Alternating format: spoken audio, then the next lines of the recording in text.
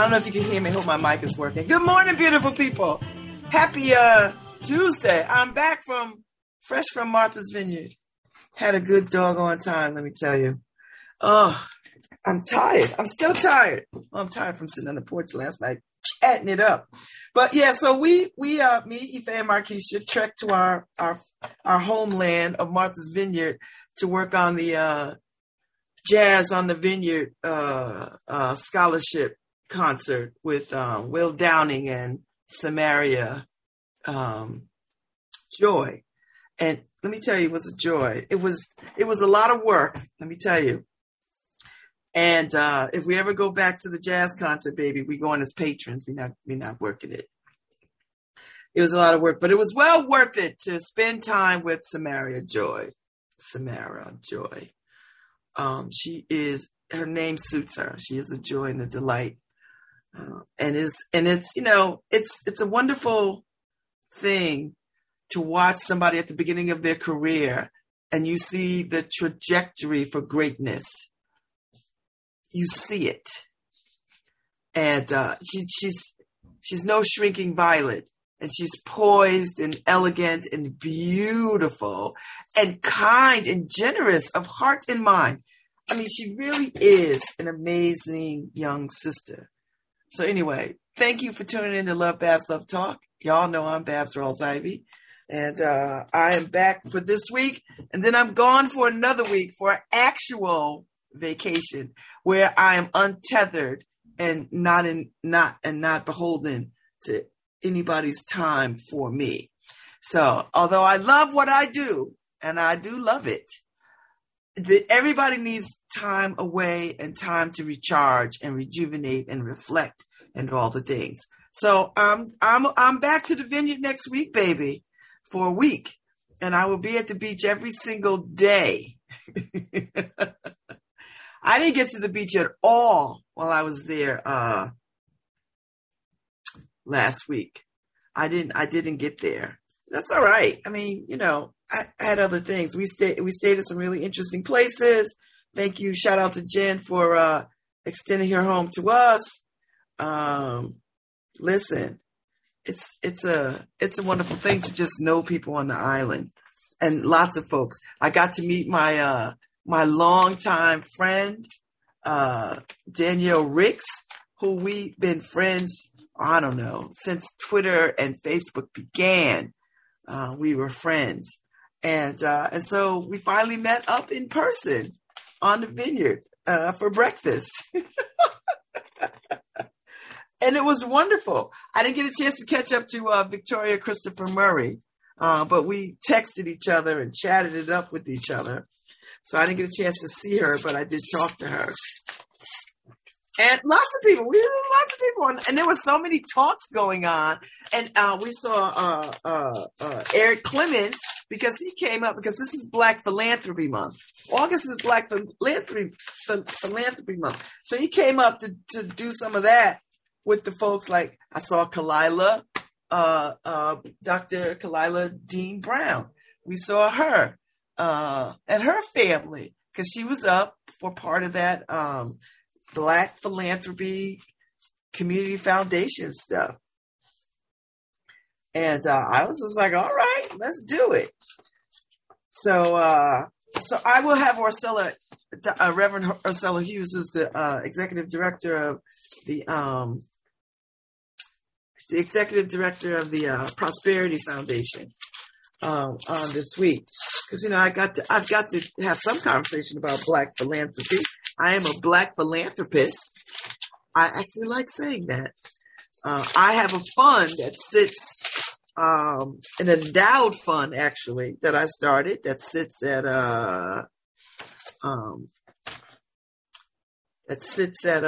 the Prosperity Foundation, and so so I'm excited. I'm excited to be doing that work. So so I got some folks on this morning at 10:15. I've got Jonathan Berryman come on. I love talking to Jonathan because he's very interesting and intellectual and funny. So we can talk about education and music and whatever he wants to talk about, we'll do that. So I tell you, when you get off the ferry, when I came back, as soon as we got on the ferry, the news was on. Now I've not seen any news whatsoever since we left on Thursday. So I have been out of the news loop. I don't even know what's happening in the world. I didn't check the news feeds on my phone or any of that because, you get on the island and you just lose all track of time and world kinds of things. You just can't help it. So anyway, I don't know what's happening in the world. I suspect when I get back to my office today, I'll watch it. I didn't even really watch any news when we got in yesterday. I went right to my office, dropped everybody off, went to my office because, the whole paper's got to get out. So I didn't really the news was on, but I didn't pay attention. I was so focused on, so I could, when I walk in today, I'm not behind the 8 ball. I'm ahead of the game. So I don't know what's going on in the world. I'll figure it out. I'll take a look. See and see what's going on in the world and who is still with us and who isn't and that kind of thing. So yeah. And ta-da! I got into the Yale Access to Law program, which is a law school prep program. Well, it's an LSAT, Law School Admittance Test prep. So it's a prep for that to take the LSAT, which I will be taking next June 2023. So that means this is a 2-year commitment, which is fine. This year, next year. Or this year, next year. Yeah, this year, next year. So I would get it in. I'm going to embark down this journey on my way to law school. We'll see what happens. I mean, if anything, I'll go through this process and be like, I don't know if I want to go to law school. We'll see. Or I get in this thing and I'm excited and I'm fired up and I want to do it. Now, I'm not going to say what else I want to do. There's another component to this dream. There's another component.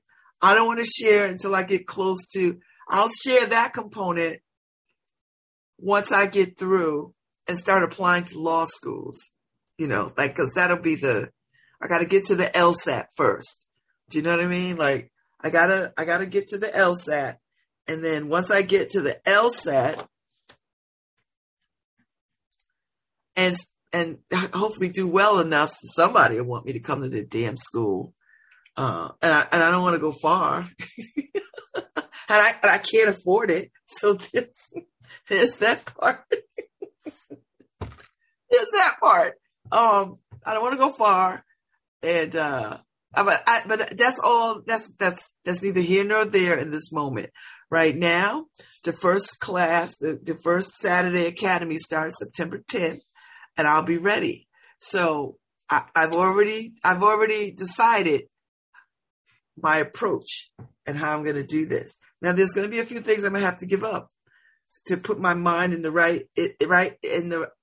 right academic frame of mind, so I can be prepared.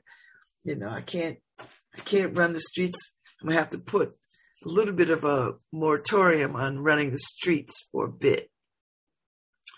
I'll go to some things, but I can't go to all the things because I know this is going to require a huge commitment of time. Huge.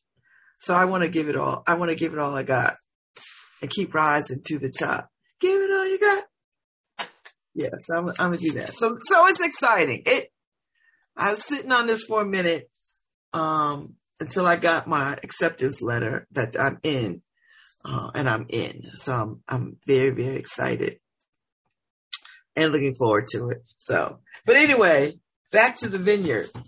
Saw some amazing people, met some amazing people. There's all kinds of famous people on the vineyard, right? They just walk right by you, like all kinds of famous people. You say hi, they say hi. You ask to take a picture, they're like, okay, cool. But people don't swarm them, right? Like you don't get swarmed. So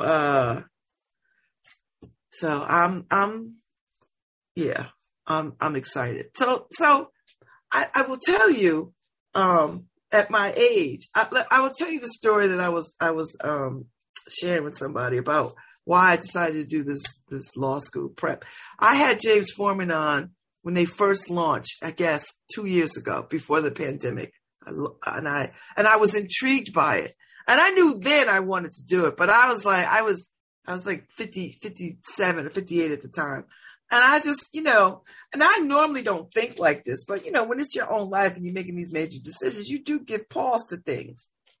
Luckily for me, I'm smart enough to know I'm not a fool.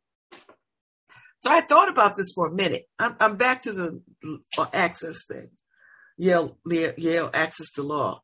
So I thought about it, and I was like, I'm gonna be probably the oldest person in the class. So I didn't apply then because I thought it was new. I knew it was new, and I didn't. So when it came around again, I said, you know what? I'm putting my hat in. And I had talked about it with some folks who were considering doing it. And I just knew in that moment that if I was going to do this, I had to just be stealth and just do it and not keep talking about it to people. Because what happens is when you talk about it with people, and you hear their trepidations become your trepidations. And then you start going down a path of agreement on why you can't do it.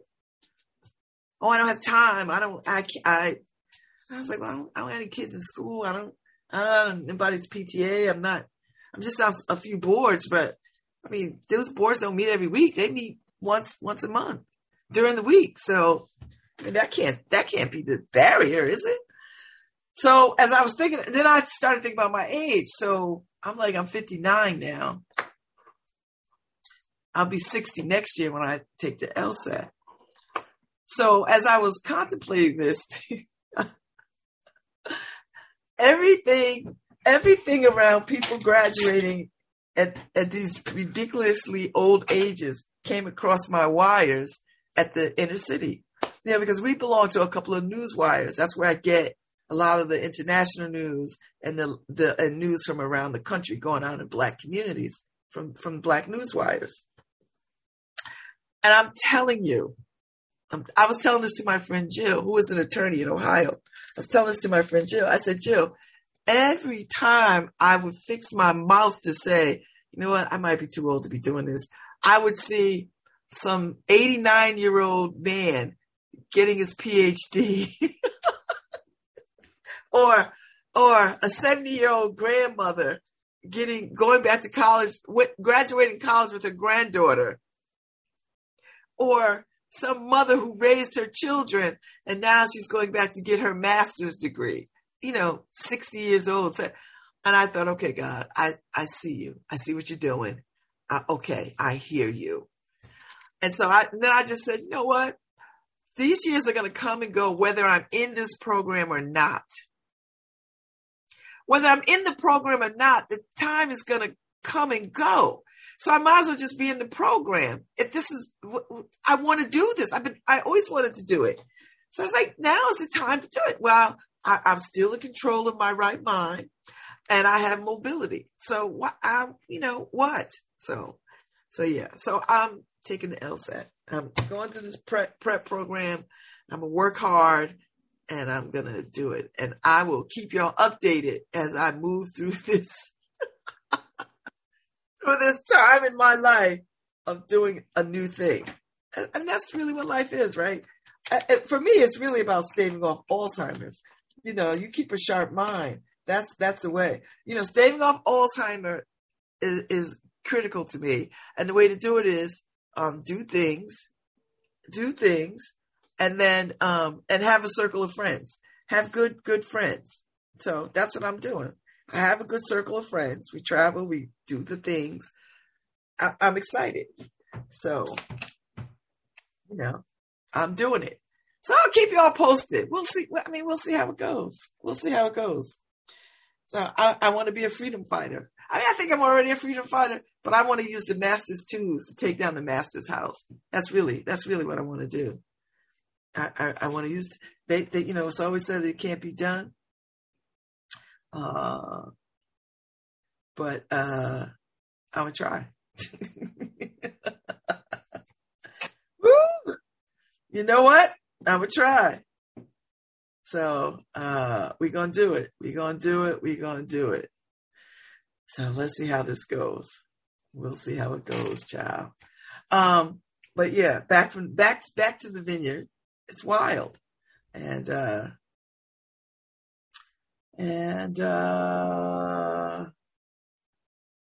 yeah, people always asking me crazy things. I don't know. I don't know. Somebody asked me a question that took me off guard just now. I don't know how to answer it.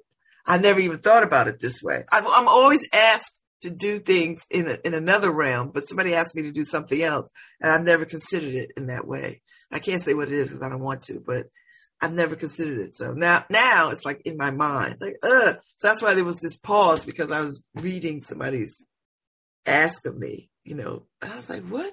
No, I don't know. Maybe. I hate when my kids do that. My kids go, I was like, I'm sorry. What language is that? They're like, huh? I'm like, if you go, huh, you can hear. You heard me. If you go, huh, you can hear. So anyway, that's what's news at my house. I don't know what's news at your house. The weather, we came back to beautiful weather. The weather seems cool and delicious. I had to water my plants because I didn't tell my daughter to water my plants. And I'm not going to assume that she knows what to do. Like, I can't assume that she'll walk by the plants and like, oh, they look like they need some water. I can't assume that because, she's not going to pay attention to the plants. Just not. So, I just don't know. I don't know. So we'll see what happens. I watered them. Hopefully they'll come back to life. That's what I'm hoping. I'm hoping that they'll come back to life. So anyway, I enjoyed Samara Joy. Oh, and she entrusted me with selling her merchandise. I am a salesman by nature. I was telling people, I was like, listen, when they was going in, because I was on the side of the VIP admittance, off to the right of the stage, and she shouted me out from the stage. She's like, my merch is on sale. Babz is over there handling my merch. And I jumped out there and raised my hands, and there was some deltas in the room who knew me. So you heard the ooh. So yeah, that was cool. So anyway, so I was telling people before they went in there, before the show started, I said, listen, you're going to want this CD after you hear her. So I'm going to tell you, you should get the CD now because they're going to sell out. And people was, so when I got my first, the CDs were $20, the t-shirts were $30. And people were coming by, everybody who went in, I said, listen, get your CD now. I said, have you heard her? No. You've never heard her? No. I said, she's 22 years old. She has a compelling story, and she has a voice that's going to change your life. I said, you want this CD? I said, listen, you're going to run out here, and then you're going to try to hustle me for a CD, and they're going to be all sold out.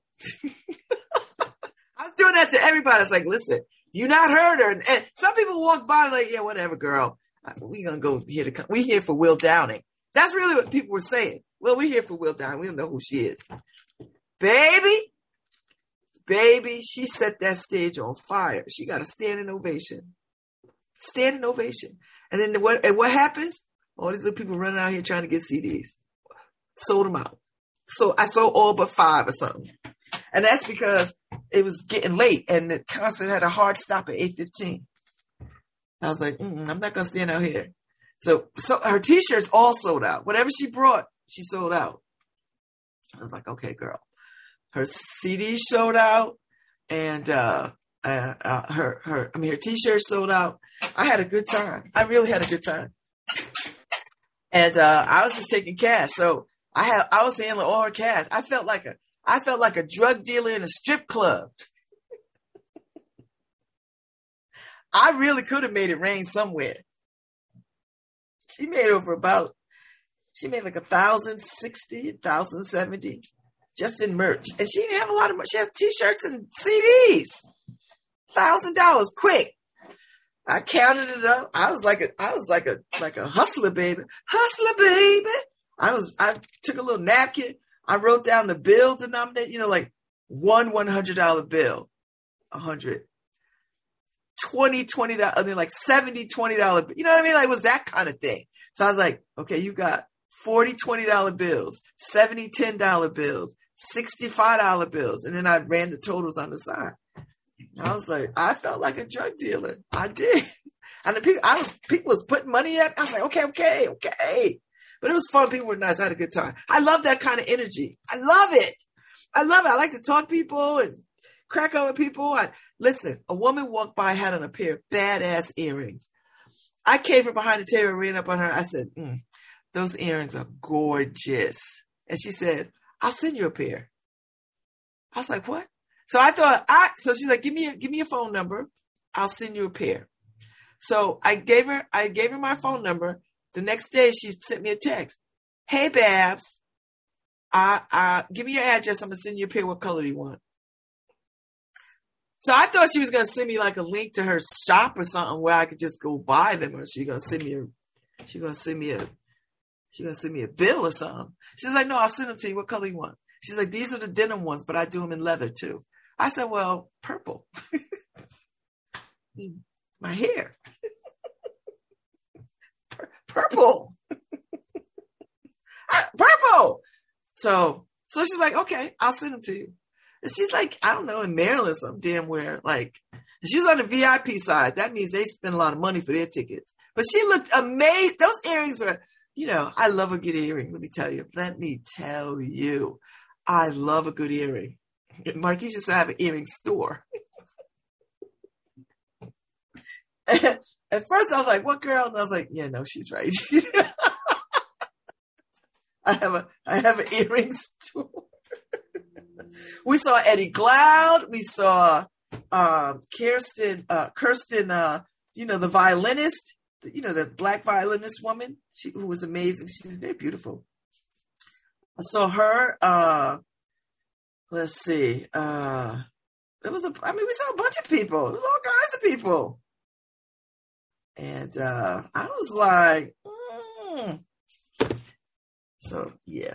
So yeah.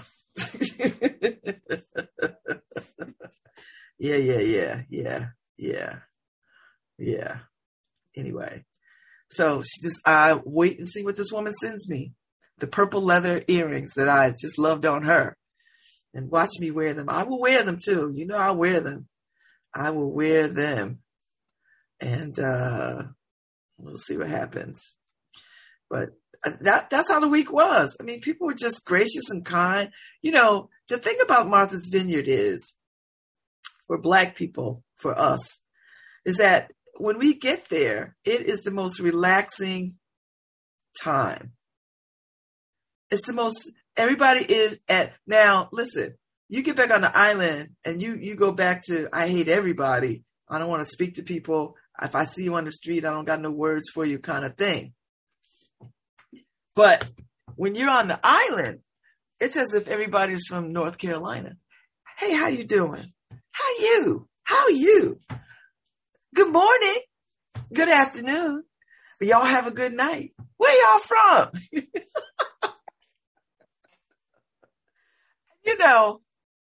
That's my whole life right there. That's my most favorite thing is to, hey, how you doing, baby? How you doing? How you doing, sugar? How you doing? And to see Black children walk freely in town without police checking them or people staring at them, these kids just look so relaxed. I rarely see relaxed Black kids in places. I rarely see it. So when you see it, it takes your breath away to see relaxed Black children. It takes your breath away. And I'm talking about Black kids of an age where the cops is always checking them for the way they look, for the way they are, for the clothes they wear, for the hair, for the music, for Black skin. Just, because Black skin is weaponized through the lens of the white gaze. And so when you look through the lens of the white gaze, all you see is, you don't see a Black boy or a Black girl. What you see is a weapon, and a weapon that you must disarm. by any means necessary. And that's usually shoot to kill, So when you're on these streets, you see these kids are hard looking because they, at any given time, they can be put upon, right? So when you're on Martha's Vineyard, and I'll tell anybody, if you got young kids, start taking them to the vineyard now so they can learn something about being at ease. I know people have their vacations. They want to go to Disney. They want to go to all these places. I get it. I understand it. I know you like the beach, and we have beaches in Connecticut, but there's something very magical about Martha's Vineyard and Black people. And there are white people there, don't get me wrong, but we outnumber them. So they're not going to pop off, right? And if they do, it's not going to be pretty for them. It's not going to bode well for them. So it's not, the white people are there, know something about Black people. I think, they're not unaccustomed to being around Black people. Whereas, you go someplace with white people, they're not accustomed to Black people, and they're just weird, uptight and out their bag and out of pocket. So it's not, so the white people show up but it's not of consequence to us because we're just Black and beautiful. Black is luxury. Black is luxury. So when you see us, and you will see us, and we are all looking fabulous. I mean, everybody looks fabulous, and not fabulous like everybody's done up. No, I don't mean like. I mean, there's something about Black people being relaxed that is a beautiful thing to see. And if you've not experienced it, you go pay whatever you have to pay. Take your kids to Martha's Vineyard and let them have a good time, and let them be amongst people who look like them, who are going to speak to them, who's going to admire and adore them. You walk down the street and, but you got, go in black ass August, go at the beginning of August or at the end of August, or start going in June, whatever. I think most Black people start going in, June and July, and August, September. And they're Black people who live there year round. So they have a wonderful library. I mean, there's all kinds of cool stuff. We the first night that we got there, we stopped at the VFW because Chef Dion, and if y'all don't know Chef Dion, are you even eating? I mean, seriously, Chef Dion runs a restaurant out of the VFW. It's a wonderful marriage of two things needing each other. The VFW, y'all know how VFWs get down, they're just halls.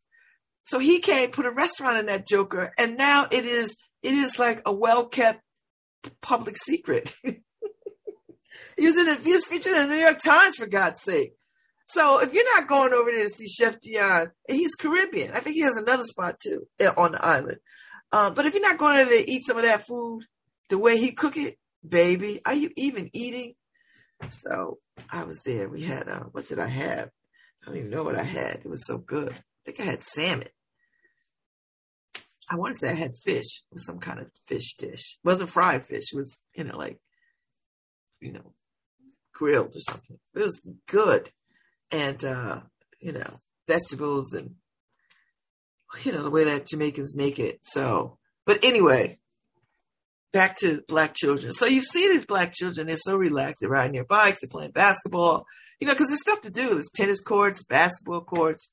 There's all that stuff, swimming for days and, the ocean, the inkwell, it's just stuff to do. And to see them walk down the street with their clique, with their friends, and they just look beautiful. And, a lot of these kids are affluent and some are moderately affluent, and they, you speak to them and I was sitting on the porch. I was like, you look beautiful. Y'all look beautiful. And you can see them, you can see the smiles on their faces.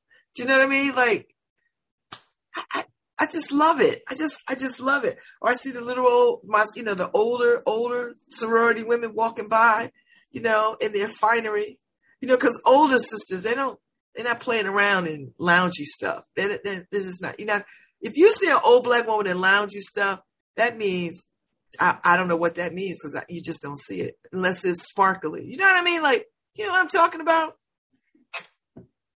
Everything's going to just look well.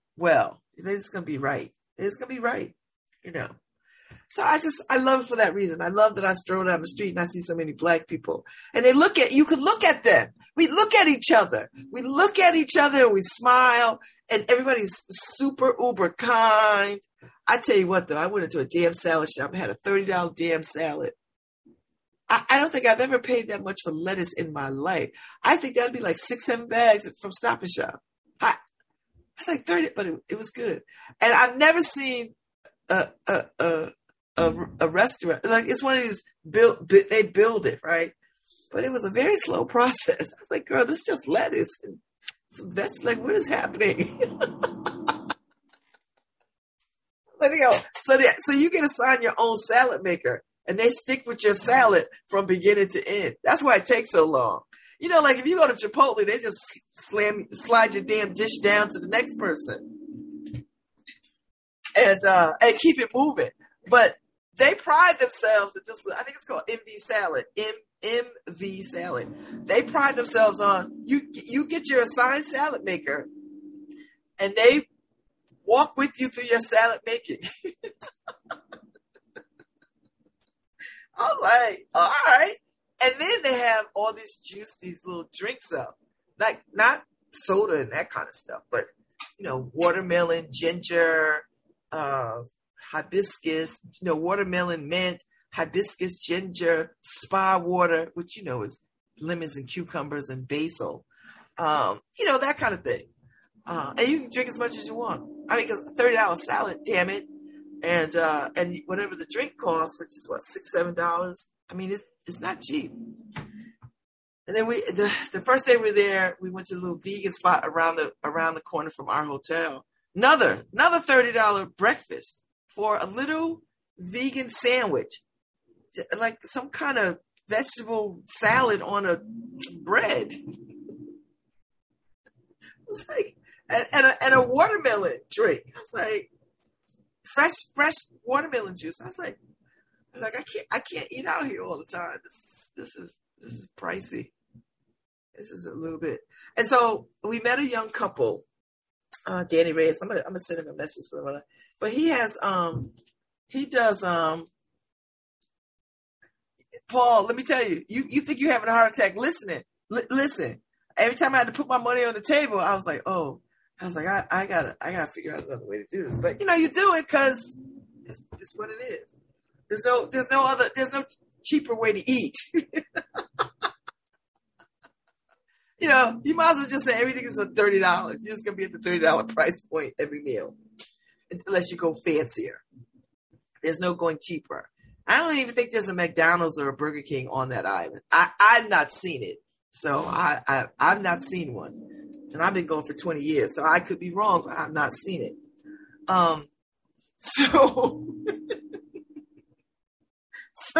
So yeah, it, you know, the jazz concert folks, Tony Williams and them, that first night they bought us bought us dinner at Dion's, which was really nice. I mean, we didn't run around eating. First of all, there was no time to do that. So you had to and then they had food in the parish house became our green room. We cleaned it up, tricked it out, became the green room for the artists. Beautiful little parish house, you know, across the street from the church. I took pictures and across from the tabernacle proper. So there was always food there. So we weren't starving. You know, they had curry chicken and rice and peas and a beautiful salad and desserts, you know, all the stuff and waters and sodas and all that kind of stuff. So you could always eat in the green room. There's food around the clock in that place. So that's what we did. We did that. But when we did go out to eat, you know, we went to a Thai restaurant, which was across the street from the Oak Bluffs Inn, which is a very nice inn, by the way. Enjoyed my stay there. We stayed there one night. So we got there, we stayed at the dockside. What time is it? Okay. We stayed at the dockside. And then from there, we spent, I guess, 2 nights at the dockside. Then we spent one night at our girlfriend's house, our Sora's house. And then our last night, we spent at the Oak Bluffs Inn. And it was very nice. It was very nice. So that's where I had a porch takeover. We took over the porch and sat out there and drank wine and talked and laughed and met other people who were visiting. We met a young couple. We met this young couple. They missed the ferry and they came back. Now, they were scheduled to stay the next day. they just came over for the day because they were one of the sponsors to the concert. So he is a tequila maker, new to this, I guess. His name is Danny Reyes, Llave Tequila, beautiful bottle. So I heard their story, listened to them. I was like, hey, Tony, blah, blah, blah, blah. I said, Tony, can you help them? Like, how do we? So anyway, she called around and she got room for them. It was like, hold on to your hat, hold on to your piece, Paul. It was like $450 for the night. They paid it, but they left their car on the mainland on the street because it was supposed to just be a day trip. So you could park on the street for, 8-10 hours or whatever, but you have to be off the street like by 1 a.m. or something. So anyway, their car got towed. So that was another 160, 180. So he got his car back and he brought it came across on the ferry the next day. So because I guess they thought I was nice to them or whatever. So they gave me 2 bottles of tequila, a coconut tequila, which, I don't really like flavored things, but it was good. It was good. It was smooth. And a Blanco, which I like. I like a Blanco or Reposado. But they gave me, the bottle was big and beautiful. So they gave me 2 bottles. He's like, try this. This is my favorite. I think you'll like it. I was like, I don't know. But, I'm not going to turn down no good ass free tequila. What? So we opened a tequila at Jen's house, and there was cigar peddlers at the sponsors at the they had a Havana night at the VFW. It was part of the jazz scholarship thing, separate, but part of. So we helped decorate that, get it ready for Havana night. Lovely, lovely little space. But there were Black cigar makers providing cigars. So me and Markeisha, we bagged them up to get them ready. You got cigars, a cutter, and a little box of matches. Very nice bag too. Like nice Ziploc bag to keep the humidity tight and blah, blah, blah. So anyway, Ada gave me a bag at the end of the night. No, she sent the bag to me, cigars, and then Ife got a bag. Tony gave Ife her bag so that she could have one, and Ada gave me a bag specifically because I told her I was a cigar smoker. So I smoke cigars, and I think I told her that because I was telling her the way she set up her little situation, her little seating, I thought it was too close together. And, I was like, well, I'm a cigar smoker. People don't really like to sit on top of each other when they're smoking cigars like that. I guess she thought, well, everybody's smoking. What difference does it make? She was like that kind of attitude, but she was trying to not rise to that pettiness, but she did. I was like, okay, girl. So I guess she felt like she was being extra petty, so she made sure I had a bag. It's like, okay, girl, whatever. So anyway, so we opened the tequila and we smoked the cigars. Let me tell you something about a good damn cigar. When the ash can rise and sit on that cigar and the smoke could curl through, that's a good cigar. That's a fine handmade cigar where the ash is tight and can rise. Those cigars were, I have some in my bag still. I think I have 1 or 2. It was beautiful. I was like, ooh, this is a good cigar. I think it was three cigar makers. I want to say three different cigar makers. It was a beautiful thing. I was like, okay, this might be worth. There were the little perks that are worth it. So I'm gonna save the Llave tequila for tequila night on the porch. Sometime when I get back. Sometime in September. We'll before I start this law access program, because I cannot be trying to study hard things and be trying to like toast it up. Do I want to be a baller, a shot caller? What I want to do? It's like I make hard decisions. These first world decisions. First world decisions. Anyway, they gave me tequila in this very beautiful bottle. I left the other bottle at Jen's house. We had drank it. It was like only maybe a shot left in the bottle, but I wanted the bottle, and I should have said something. I didn't realize it when we just packed up and we left. So I did have some car trouble on the island, though. My car, when I dropped Samara Joy off in her band, and wonderful people, beautiful, beautiful band. I dropped them at the airport. I picked them up too, but I dropped them back at the airport. I brought my car back. I turned it off. I turned it back on. It wouldn't start. I was like, oh boy. Now I know my battery is weak because my little mechanic told me that, but I didn't have time to have him change it. I was like, listen, I think I'll be fine. He's like, well, you may need to jump. I was like, all right. Well, I got cables in my car. So I left it alone. I came back and started with no problem. Yesterday morning when we were about to leave, thank God we got up. We was out the door at 6:15 because we had to catch the 7 o'clock ferry. Let me tell you this whole crazy story before we go on break.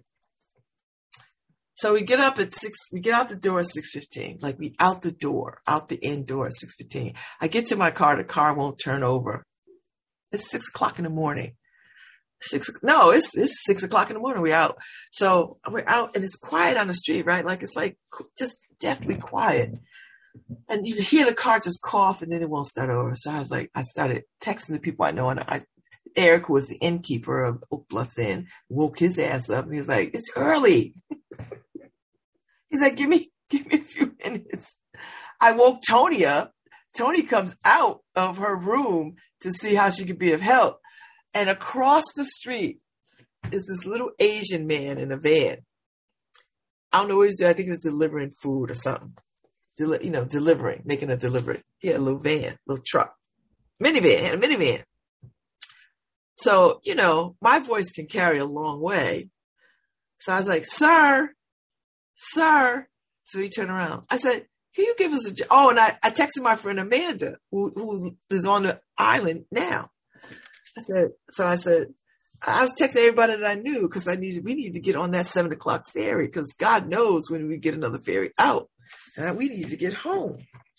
So he came and there was a car next to me and then a path and a wall. So he couldn't get his car. So we're trying to figure it out. He's like, put the car in neutral, let's push it.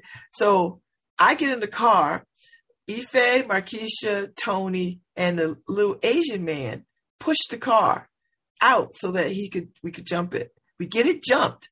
Hooray. So he's like, where are y'all from? We're like, oh, from Connecticut. He's like, where in Connecticut? New Haven. He's like, oh, I'm from Milford. We're like, hi, neighbor. So Markeisha said, I hope it doesn't die. If we get to the ferry and because we have to turn the car off in the ferry. He's like, oh, I wouldn't worry about it. You got a car full of, you got a ferry full of cars. Somebody will jump you. We didn't need to jump though. When we got to the ferry because we get to where I believe we're at the Oak Bluffs ferry. That's not where we're supposed to be. It's about 6:40 at this point. I look at the little reservation sheet. I was like, oh, we're supposed to be in Vineyard Haven. Now, Vineyard Haven is just like 3.5 miles away. So it's like a 15-minute jaunt. And it's early in the morning, so it's a straight shot. Woo! We burned down these roads getting to Vineyard Haven to make this damn ferry.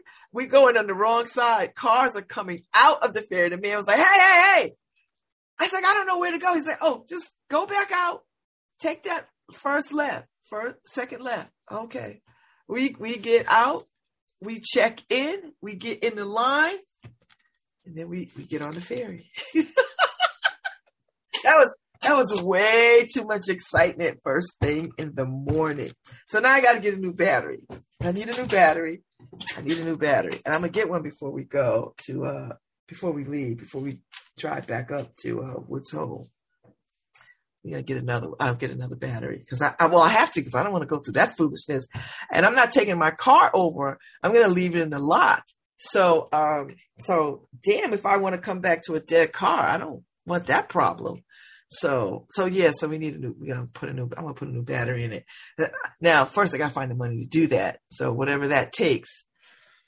I should have been a private dancer in my other life. I'm telling you, I should have been. When everything was high and tight and flat. Not now. Can't do it now. I think there's a market for fat girl dancers. I'm sure, because there's all kinds of things you can do on the internet. There's people who pay people to watch them eat. I don't understand that, but everybody's got their fetish and kink. Everybody's got their own kink and their own fetish. You know what I like? There's these little people in like Romania somewhere cooking outside. Ever see these videos? They cook outside. I mean, over rocks and stuff. Beautiful. All you hear is the chopping sound, like they chop on a stump and grind stuff. I mean, and it's so colorful and vivid. That's my kink right there. That whole cooking scene outside. And, there's goats and stuff and sheep and running around. It's beautiful country. I know they're in like Eastern Europe somewhere. It's beautiful. I love it. And, they're old as hell, but that lady be doing some work on that little pan and that blade of a knife. I was like, what the hell? Beautiful. You could almost taste what she's cooking. You could almost smell it. It's that vivid. And you could hear the chopping. I mean, it is mesmerizing. So I know there's a market for all kinds of kinky things. I know it. So if you can sit there and watch, I watch this black couple. They make $1 million a year. People tune in the Asian community, tune in to watch them eat food. They like to hear it and see it. I'm thinking to myself, I'm doing something wrong.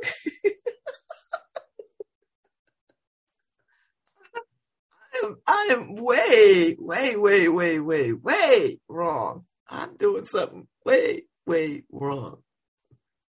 So there might be a need for fat girl dancers out there. I don't know.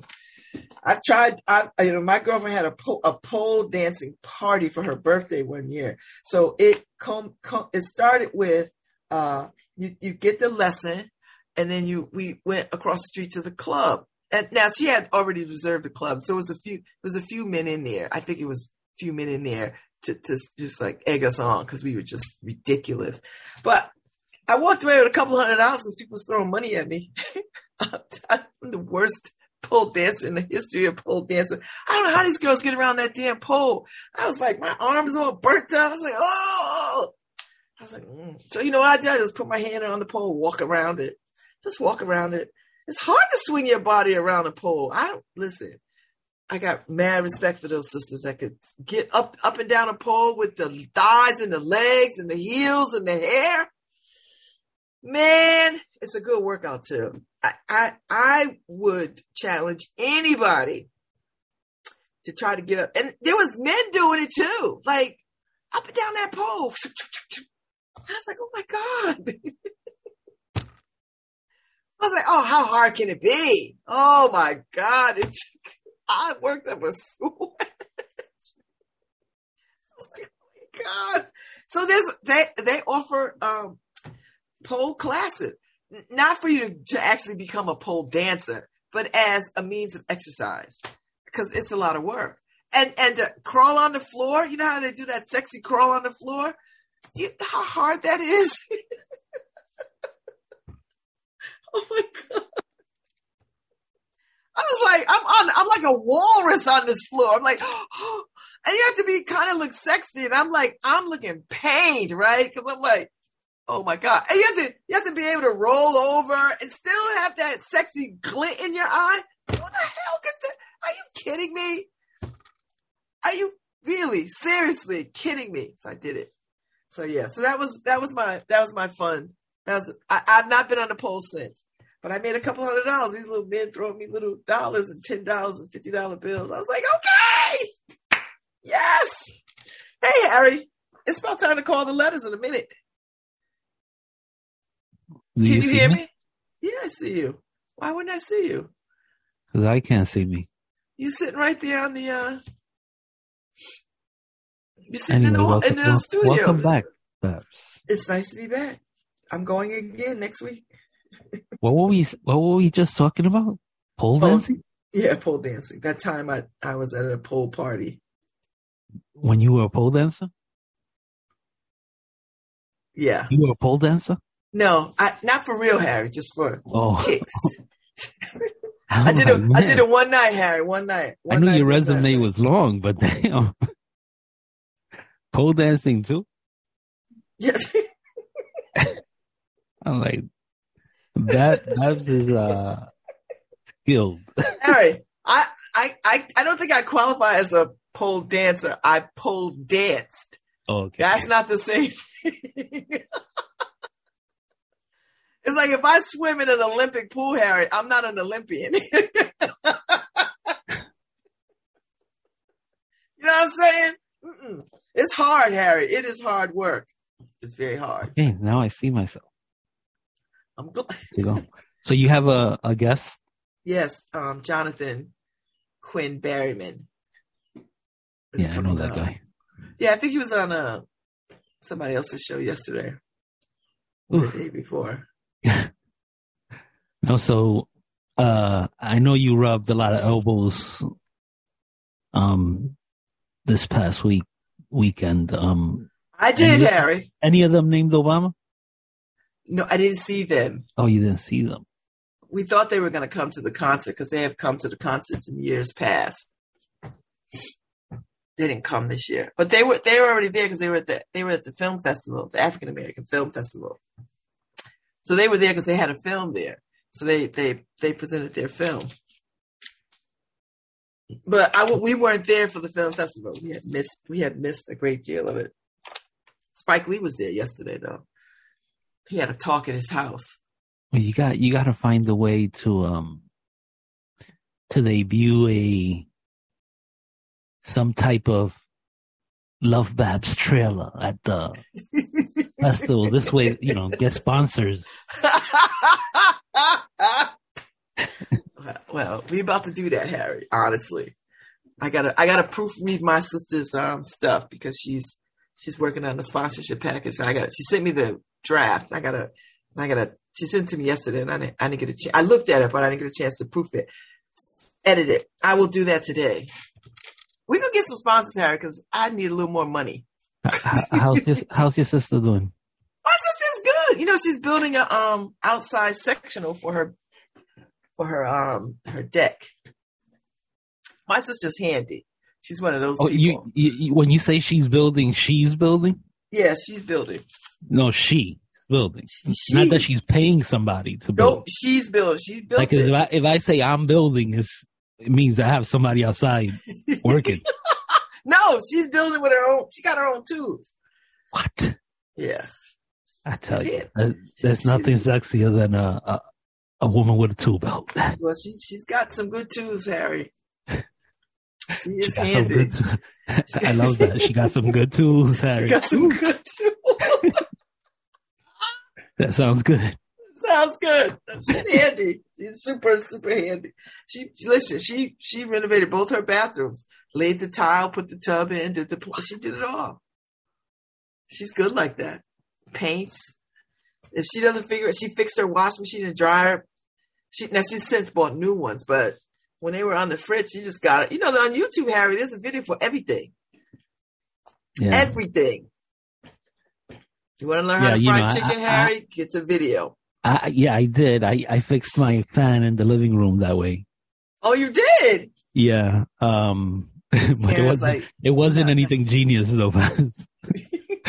I know, but you got it done though, because I got it done. Made the call. But it was because I kept shutting off the circuit breaker, but you had to shut it off for about 2 minutes. I figured that out on YouTube. 2-minute circuit breaker cut off. So, but anyway, you're listening to LoveBabz Love Talk on WNHH LP 103.5 FM. Your home for community radio. Did you get that email? Paul wanted us to read something. Yeah, do I do it today? Sure. I wasn't sure. I didn't know when we were supposed to do it. I was just like, yeah, well, let's do it. Oh, you want me to do it now? I'll do it. Okay, yeah. PSA for Hill House. Yep. I gotta make this a bigger print because I can't see. So listen, Linda wanted me to tell y'all. All the folks from Hill House High School class of 74, they want you to know. They want me to know if I will communicate. Okay, here's a public service announcement. And we'll do this every week. We'll do this each week until October. Hey, greetings, class of 1974. Members from the James Hill House High School class of 1974 are coordinating a video class reunion gathering scheduled for October 22nd, 2022. It has been too many years since the class of 74 has been a reunion, and members of our class are reaching out to connect with each other. When you hear this announcement, pass it on to classmates. The date, again, is October 22nd, 2022. The time will be determined and announced in early September 2022 through the email. So listen, get on the email list, write to hillhouseclass74@gmail.com. All right? So that's the announcement. Hill House Class 74, y'all having a reunion. Get in touch with people. There you go. hillhouseclass74@gmail.com. So yes. So I'm going to read it every day. If you're thinking to yourself, I wish they could see me now. Here's your chance. Here goes your chance. Here goes your chance. Or if you wish they don't see you now, right, don't respond. If you don't want to be seen. I'm trying to think. I got thrown out of a few schools. If they could only see me now, I don't think there's a reunion for that. I think people know who you are, Harry. I think there's a reunion for how many schools you got thrown out of. You should start it. You have to be a minimum of 2 schools. Let's see. I got 3. Well, I got let in to 2 back in. So does that count? Yeah, I mean, but if you got thrown out, you got thrown out, so that counts. That's not right. I was just a problem child. That's okay. I don't know. I wouldn't say. I don't like to say problem child. I'll say you were a child in need of something. They just didn't figure out what that was. In need of a lot of things. Yeah, and that's the gist of all our kids, Harry. They need something. Definitely, definitely, and I wish I was. Oh, by the way, Babz, you doing that announcement, that PSA? Have you ever done voiceover stuff or voice acting? I did one for Higher Heights. I've done them. You should. I've done them. You got the voice. All right. You should. All right, everybody. Y'all need me to read your stuff. Pay me. I'll do it. That's it. Look, I don't know. Paul is a bad pimp. He should be pimping my voice out, but he's not doing that. You're a bad pimp, Paul. He's busy. He's busy with the weather machine. I know.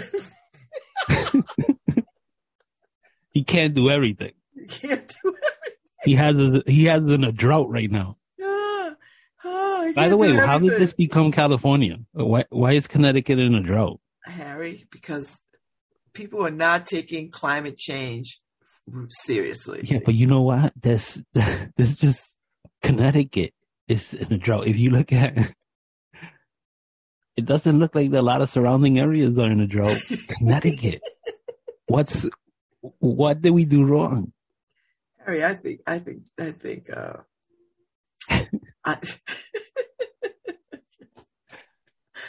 don't. Are you trying to say there's a pox upon Connecticut? No. Let me tell you. I was reading this morning. Look, I got to do conspiracy. I was reading this morning about and I got to say, I've seen it so many times, Babz. Chemtrails. What? What they call it, chemtrails in the Connecticut skies. You see a lot of planes that are just letting out that exhaust, and a lot of people think those are chemicals being laid in the sky that cause a lot of weather issues. They're just a side effect of global warming remedies. But there you go. Okay. Chemtrails, people. Chemtrails. I've seen it plenty of times. Some people claim as soon as they see it, they get sick. I never got sick from seeing chemtrails. Just from seeing them? From after it's laid? Yeah. They say the chemicals somehow affect them. But you know how But not the Pop-Tarts and the Doritos. No. No. Babz, come on. That's not right. Right. I know we gotta cut out of here. I know I came on late, but last week, Babz, is the first week I hit a wall. I didn't lose or gain 1 pound. That's good. No, I had been losing weight. I had been losing at least 3.5 pounds every week. Well, now you probably have to eat more food, like use all your points. Oh, now, you got to eat. Don't eat less. You got to use your points. Just use your points all the way. That's why, that's why I was so troubled, because I had left sometimes 30 points on the table for the day. I get 48, and I would not eat much and cram. So you're saying I should eat? Eat my points. Yes, eat your points.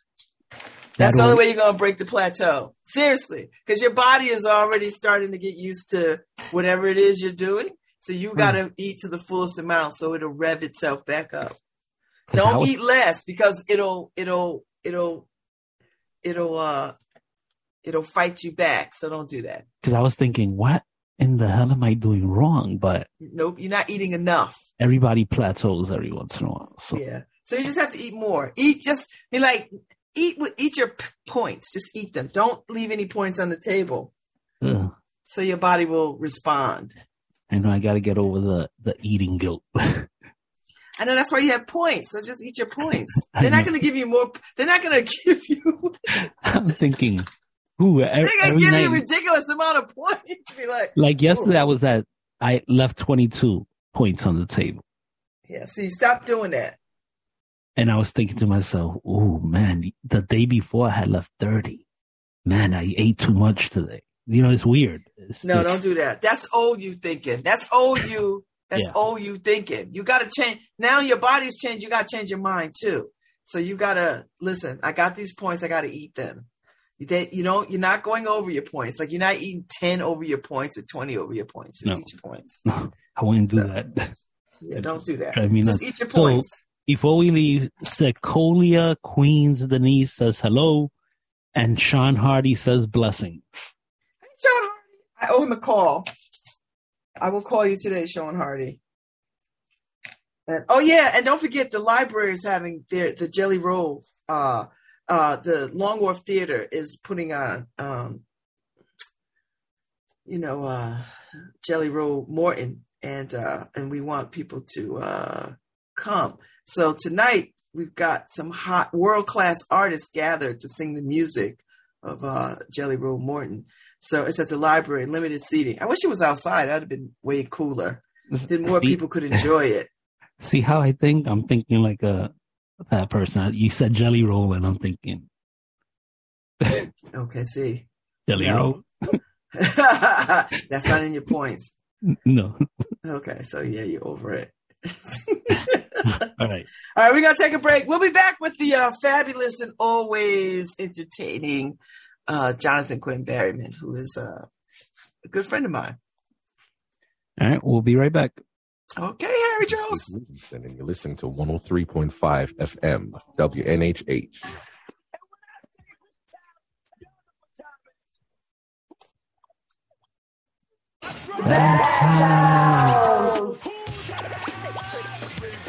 Babz.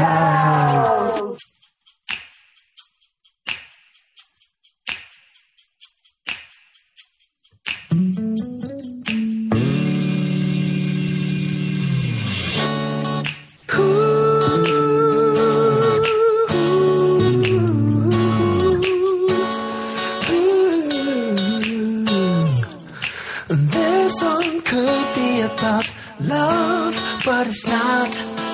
'Cause you didn't check in his baggage. He had cash and he really looked hot.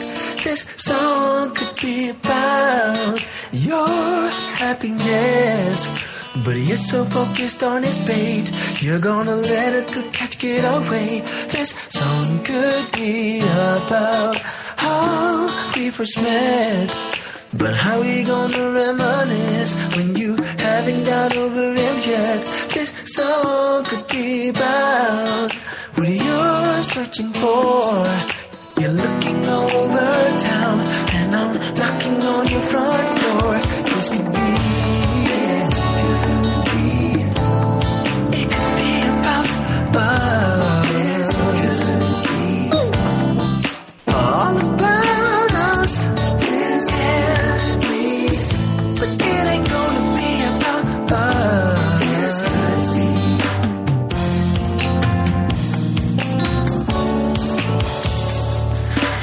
this song could be about our wedding day, but you just had to go to see him. That decision left me in dismay. This song should be about when I got your call saying you weren't ready for marriage, that you couldn't commit at all. This song should be about our happy years. Instead it's about when he hurt you, I was there to dry your tears. This song be about how I got around. See, I came to my senses, putting my feet back on the ground. This could be, it could be about us. This could be all about us. But it ain't gonna be about us.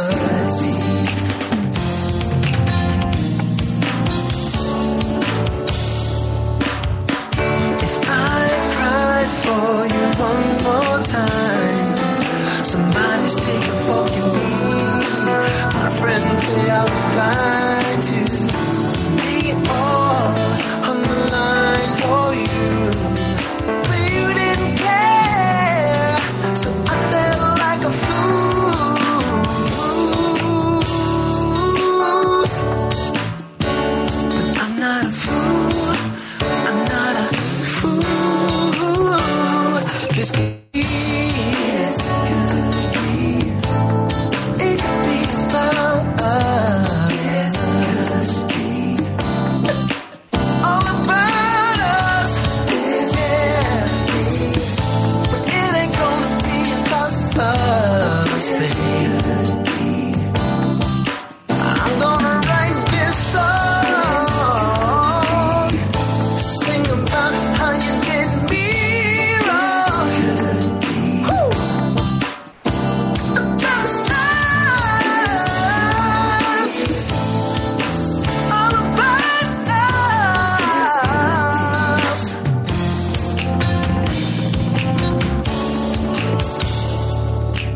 This song could be about us, but it's not.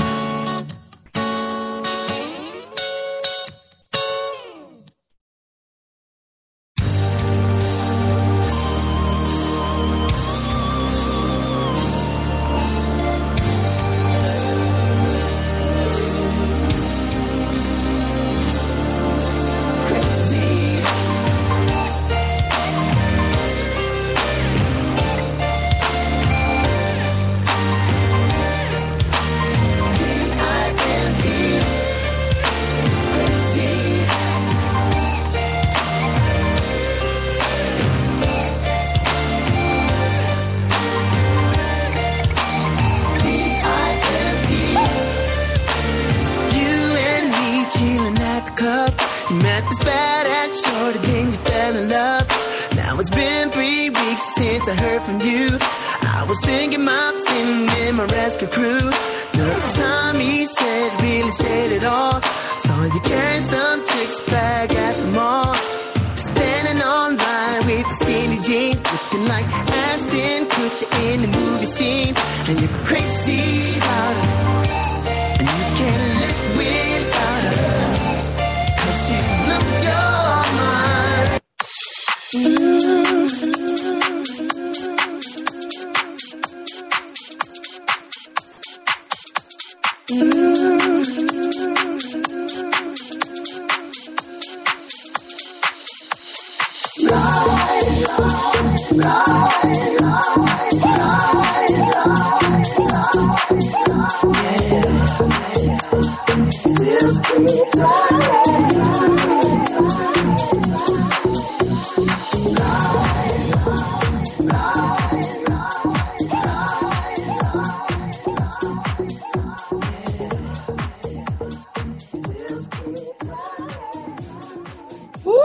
Welcome back to the second hour of LoveBabz, LoveTalk on Babz, Rawls-Ivy, and I have the fabulous Jonathan Quinn Berryman. I'm sorry, Dr. Jonathan Quinn Berryman. As my guest this morning. Good morning.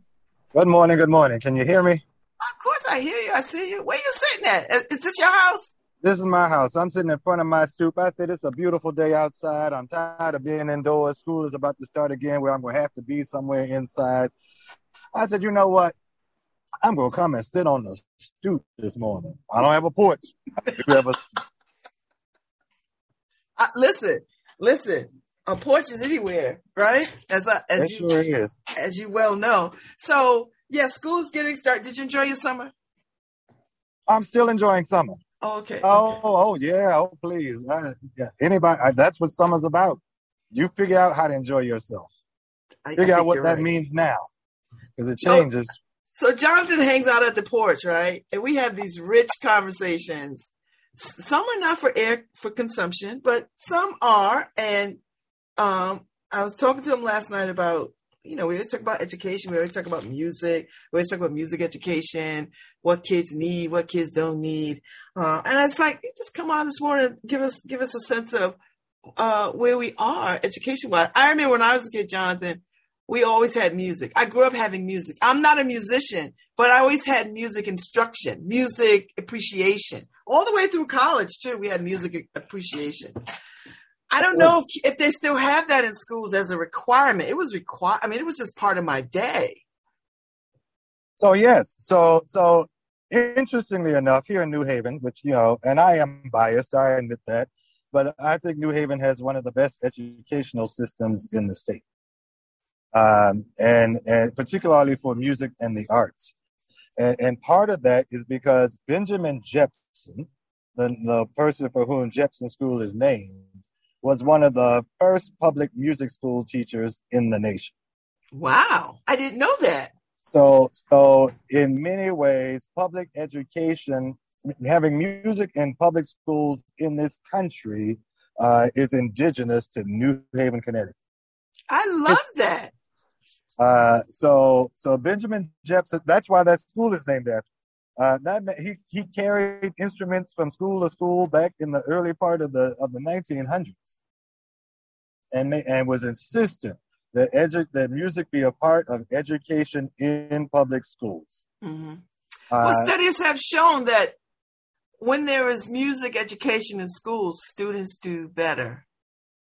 Well, there certainly is a correlation, and you know how I feel. I said all of this stuff about science, technology, engineering, and math is cute, but it means nothing without the arts.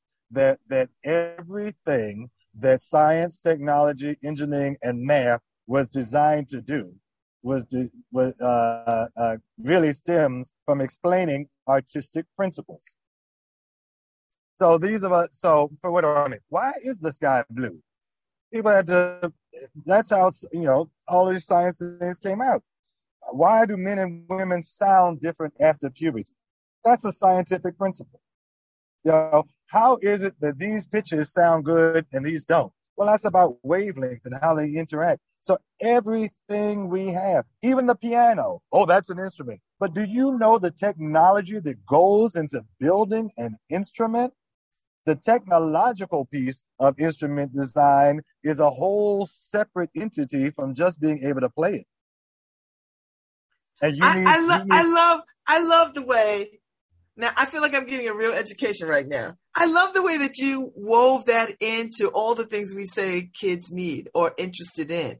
The technology piece, the engineering piece, the building piece. And we're talking about an instrument. We're not talking about a rocket ship. We're talking about an instrument. And it requires the same commitment of intellect math skills, engineering skills, physics, geometry, all the things to make the instrument. I like it. And if you really look at what most people are doing now, even with technology, TikTok is still very musical. TikTok is musical, it's music, it's theater, and dance. It's the triple threat that the arts have always known. We now have a digital platform to enhance all of that. So we should be embracing more artistic expression and artistic exploration. That's what I'm hearing from you. So the artistic exploration is the foundation of everything we do. So what people are discovering is if you can have the technological piece, but without the artistic piece, you don't know how to apply the technology. So it's important. I like that. So it's always been the marriage between the two. That people were artistic first, then they became technological. You can go always back to the sculptures of Michelangelo. He was Michelangelo. And but you could go back to those sculptures. He was an artist first, and then had to figure out the technology of how do I get what I see out of this marble. Titian's red. He was an artist first. He said, I'm going to make a red that they will be talking about for years to come. And? Right? So yes. He was an artist first, but then the technological piece. How do I mix? How do I master these ingredients to make what I see in my head? There's all kinds of science, technology, engineering, and math woven into the fabric of what arts really are. So New Haven is fortunate. We have a strong arts community that surrounds all these gazillion schools that we have, which I think is quite healthy and quite necessary. Are we reaching as many kids as we should with our arts programs in our schools? Well, I think at the K-8 level, we reach students. Do we go deeply enough is a whole nother question, right? You can reach me with stuff that I'm not impressed by. We all get approached by stuff that we aren't impressed by. Go shopping at a store. They got lots of clothes. So at the pre-K through 8 level, it's more about being relevant. Are we reaching them with things that are relevant, and even if they're relevant to the discipline, are we showing embracing or surrounding and saturating students in how they are relevant to their culture and other cultures? At the high school level, unfortunately, we don't have arts access fully integrated into all of our high schools. Okay. And that's simply an issue of let's just go on and do it and pay for it and stop playing. Because once you get that educational appreciation K through 8, if you don't get it in high school, for some students, if they're not in some kind of musical program, or going to a performing school, they lose access to it, except just popular music and what they enjoy. Well, and for me, I think we long realized that arts appreciation was not enough.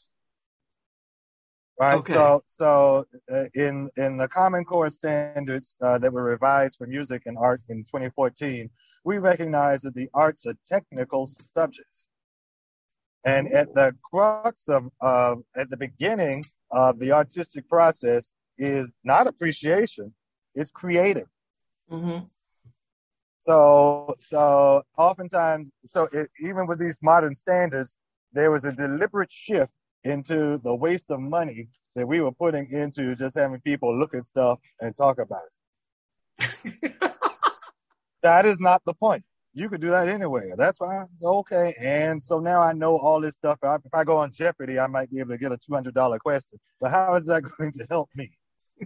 So we now recognize that looking at it and listening to it is not the beginning, If it is the beginning, it's the beginning of now you have to create something like it. Yeah. Right. So it's the creation piece. What we were not doing before was understanding that it is our job to create, to develop the artist in everybody. So, all right. Oh, that's that's a little bit of a shift right there. I like that. Shift. Yeah. It's like, no. The reason I show all this to you is that now you have to do it. And so I think about the people who watch cooking shows and then never cook. Well, what is the point? Okay, wait. Hold up now. But in other words, at some point, for it to be a full process, you then have to endeavor to do what you've been exposed to. Mm. So now that can I just watch the show because I enjoy it, not because I want to cook? You can. I mean, but it is so they're some of us are consumers, right? So some watch because they like what they're doing, they want to be informed. Others watch because they actually want to put those recipes into play. Okay. So we differentiate. We understand that people are going to differentiate how they apply it. Mm-hmm. I'm not a cook at all. No. I mean, I know how not to starve, but I ain't, you will not get fine dining from me, and you won't starve either, but you might not desire what you have in front of you. And you call yourself a Southern man? Are you kidding me? When I put my kitchen and I said, build it and they will come.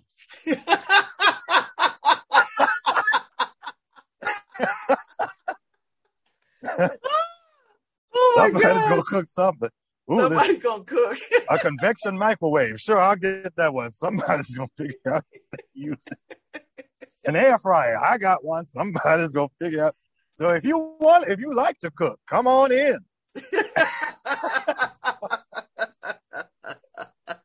I got you. The only thing I regret not having now is a pot filler. But well, I guess an old-fashioned sink will have to do. Look, if you cook, I'll carry the water from the sink over to the pot. There you go. I think, Jonathan, when I first met you, I think you're the person I had this conversation with. I can't remember. It was a while ago. We were talking about school uniforms. Was that you? Oh, Lord. Yes, I'm sure it was me. Yes, you were coming off somebody else's show at WNHH.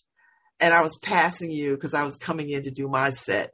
And I heard you talking about it. And you enlightened me because up until that moment, I rather liked school uniforms. I liked school uniforms because I believed, like everybody else believed, that they were a great leveling field for kids, that other affluent kids and poor kids could exist without having to worry about if they are suitably dressed or have the nicer things or not. But when I heard you speak about school uniforms as part of the school to prison pipeline, a light bulb went off in my head.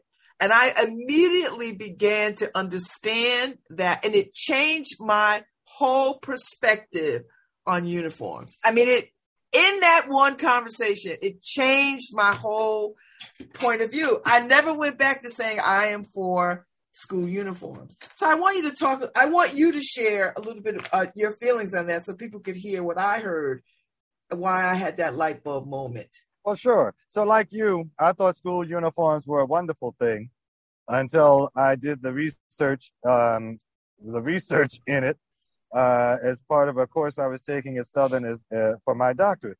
And what I discovered was the uniforms come from the British schooling system. And if you go to the British system, every has a uniform. Regardless of where you go, all of the British system, all of the schools in the British system have uniforms. And they have specific uniforms so you know exactly where students go. Here in Connecticut, that's not the case. Here in Connecticut, the only people who have to wear school uniforms in public schools are those who live in districts. I'm gonna say it the way I feel it. They live in the poorest districts in the state. If you live in a rich district in this state, uniforms aren't even talked about in the dress code. So here in Connecticut, if you wear a school uniform, not only do you probably go to a school that is in a poor district, you yourself might be on, you yourself might live in poverty. Oh. So if I see you in a uniform, I know you're broke. Oh. And you're probably black or brown. Ah.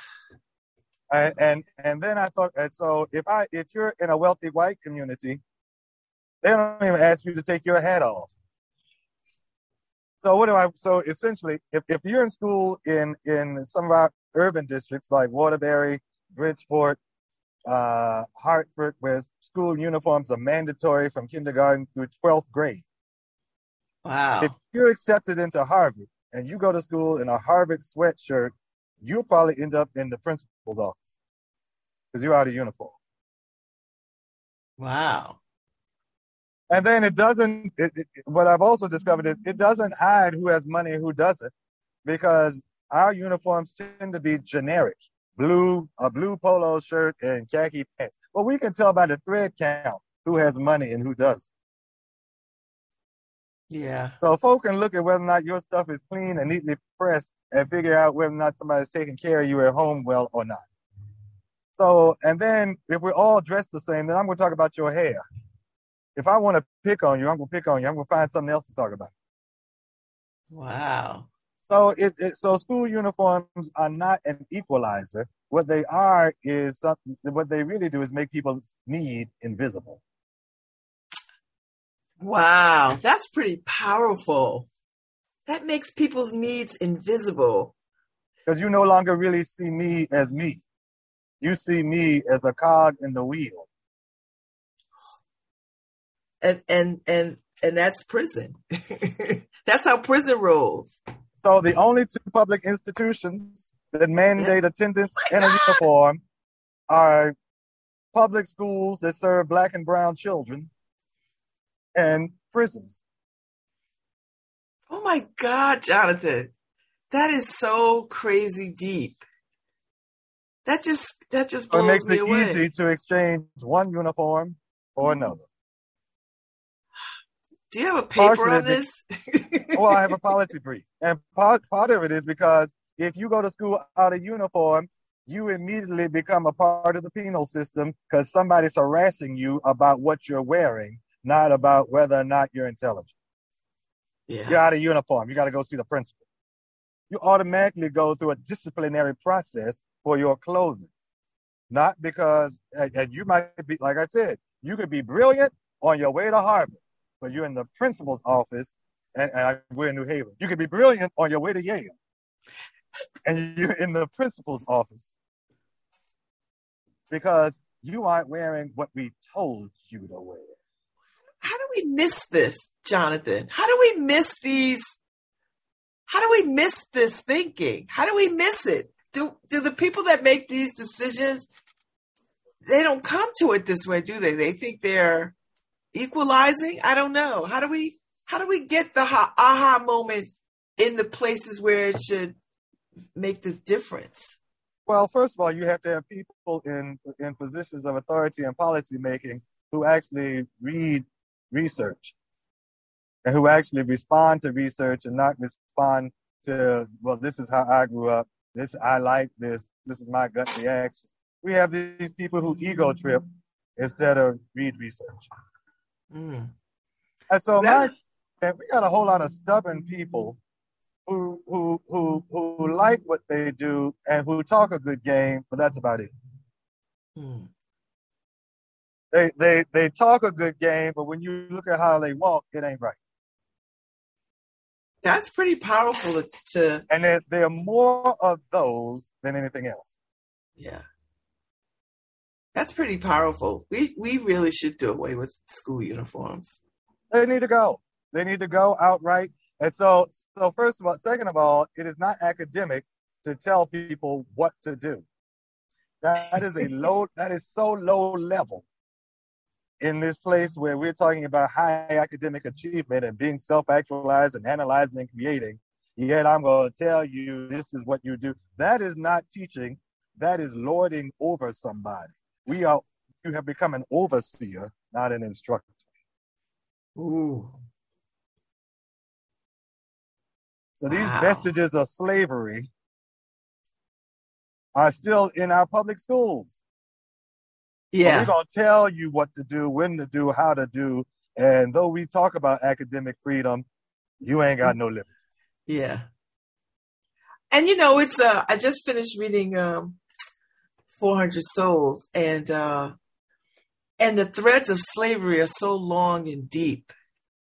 Like, they are in our everyday practical lives and how we have structure and order, and particularly with the education system. It is quite chilling to sort of understand that and see the connection and the correlation between then and now, and how all the things that we built upon based on the enslavement of people. I don't know how we're ever going to get from underneath that. Well, I part of it is you continue to speak truth to power, and make sure it listens. That I think sometimes, and all of us are products of our environment. We're all products of what we grew up learning. And at this point in life, you know, I'm 50 years old. I know there was some stuff that I learned growing up that I now look back and analyze and see where it came from. And I realize that stuff has no real foundation other than they were trying to run me. I haven't heard that expression in a long time. So many of us grew up with this idea that it was our job to run people. It was our job to be the boss. It was our job to boss people around and have them conform to this status quo, or to this system, to conform to the system that was already in place, rather than to be your true best you in your own system. Yeah. Yeah. Yeah. But we weren't talking about self-actualization. We were talking about acculturating and assimilating and fitting in to what essentially is the white supremacist system that runs America. Yeah. Even look at corporate culture. You know, you were taught to do this, go to school, get a degree, get a job, and stay there until you retire, get your gold watch, and go off into the fields of Elysium happily. That has completely shifted, but people are still preaching that same old mess. Yeah. Go to school, go to college, get a good job. That's not even how it works anymore. Yeah. And they aren't talking about entrepreneurship. They aren't talking about what do you do well at, figure out how to do that. You know, everybody who's rich is talking about multiple streams of income, and we're still preaching go this one route. No, you do hair, you better learn how to do hair. You can get a corporate job, learn how to do that too. Do everything you can, do multiple streams of income. Yeah. I mean, I'm starting to sort of see the inroads of that, but I don't see it at the high school level or the school level. That kind of conversation is usually happening after you've gone to college. Like, no one is talking to kids about entrepreneurism. They're not. They're just not. You know. So. And that's where I am at this point in education. That from preschool, we need to talk about who are you? What are you good at? Yes, you need to learn to read. You need to learn to write. Okay. So I am the product I am a musician, professional musician, because my mother saw something in me and sent me to piano lessons. Okay. It was not there was no choice in that. She said, no, I see it. You're doing it. Now, all of us took piano lessons, but I'm the youngest of 5. All of us took lessons, but I'm the only one who does music to the extent that I do. But there were people who saw something in me in my early formative years, and they pushed me in a direction that was productive.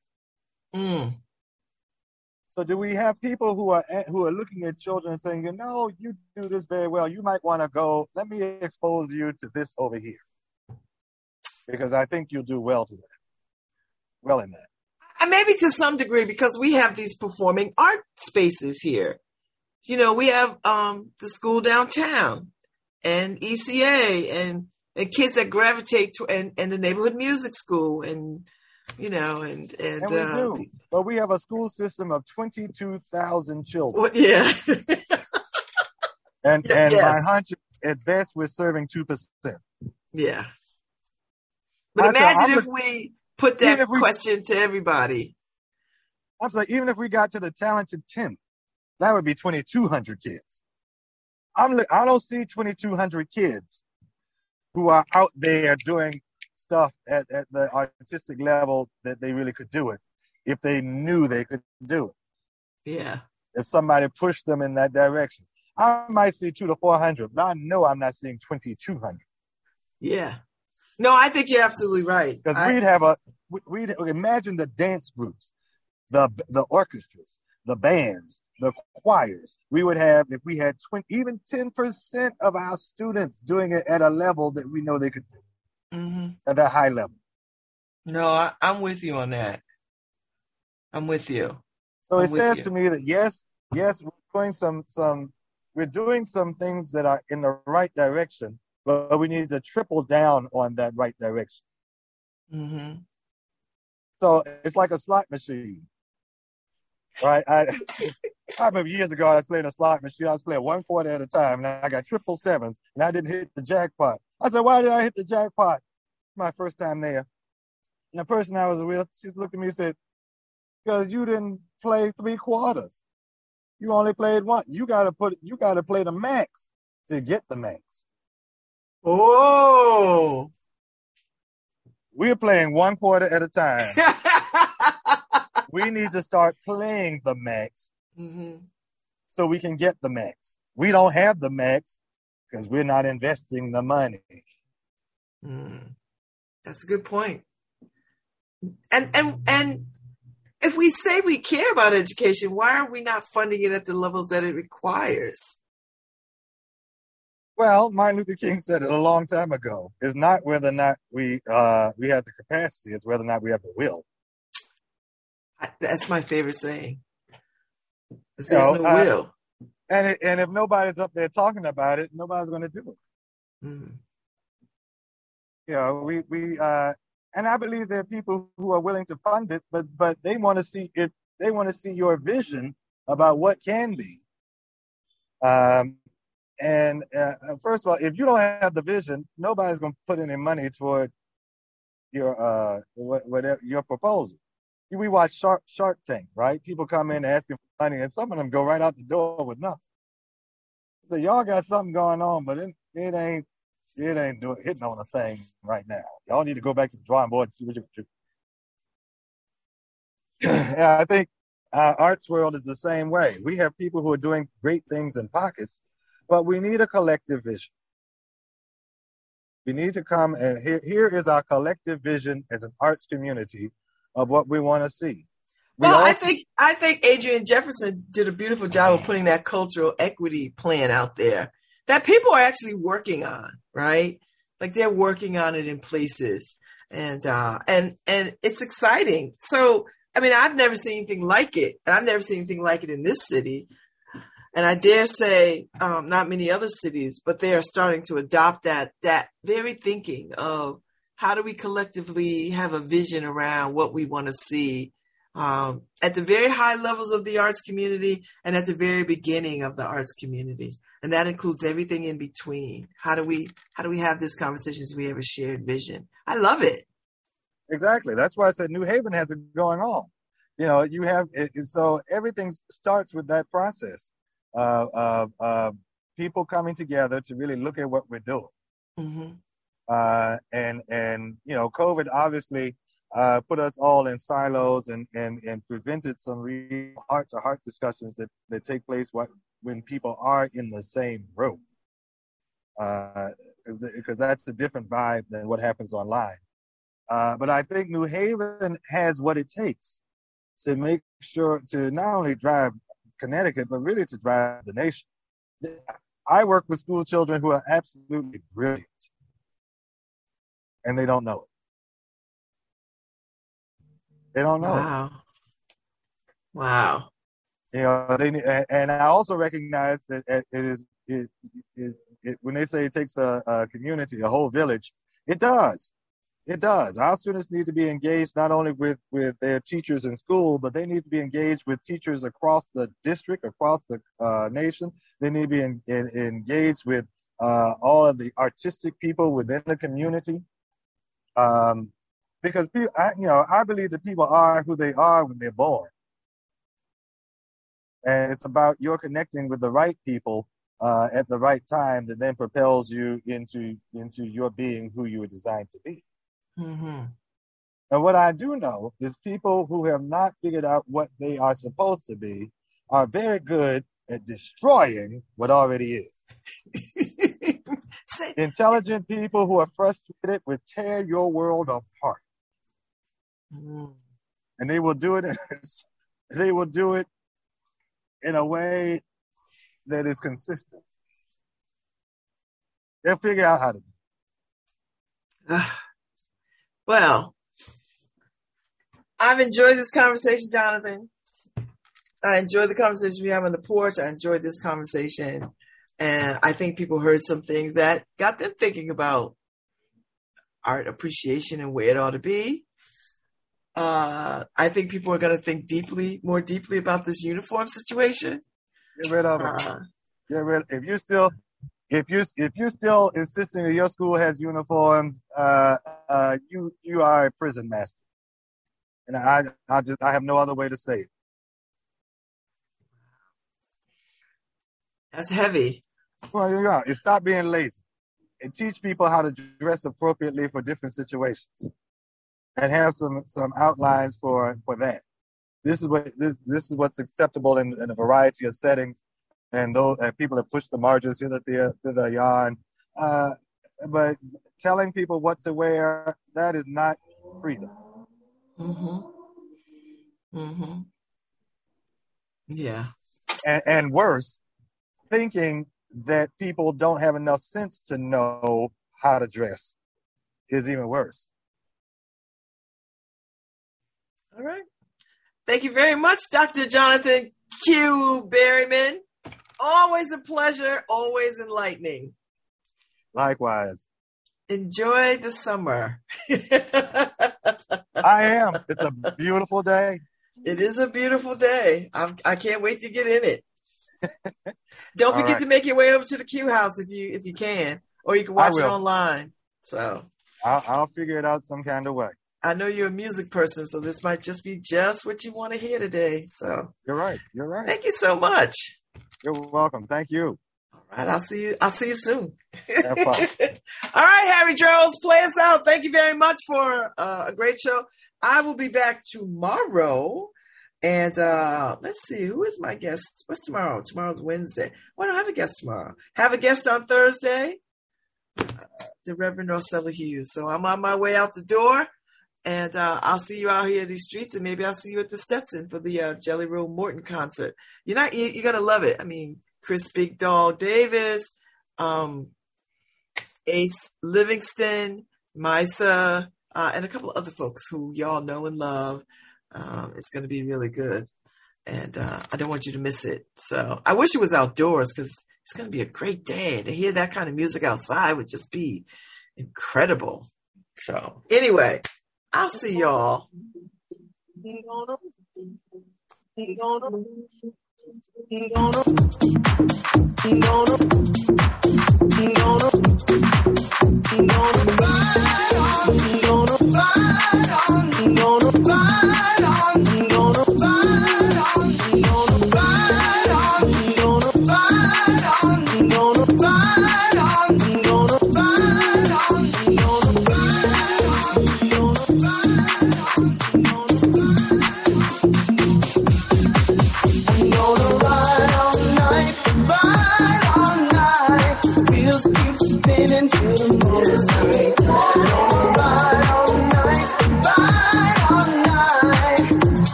the morning light.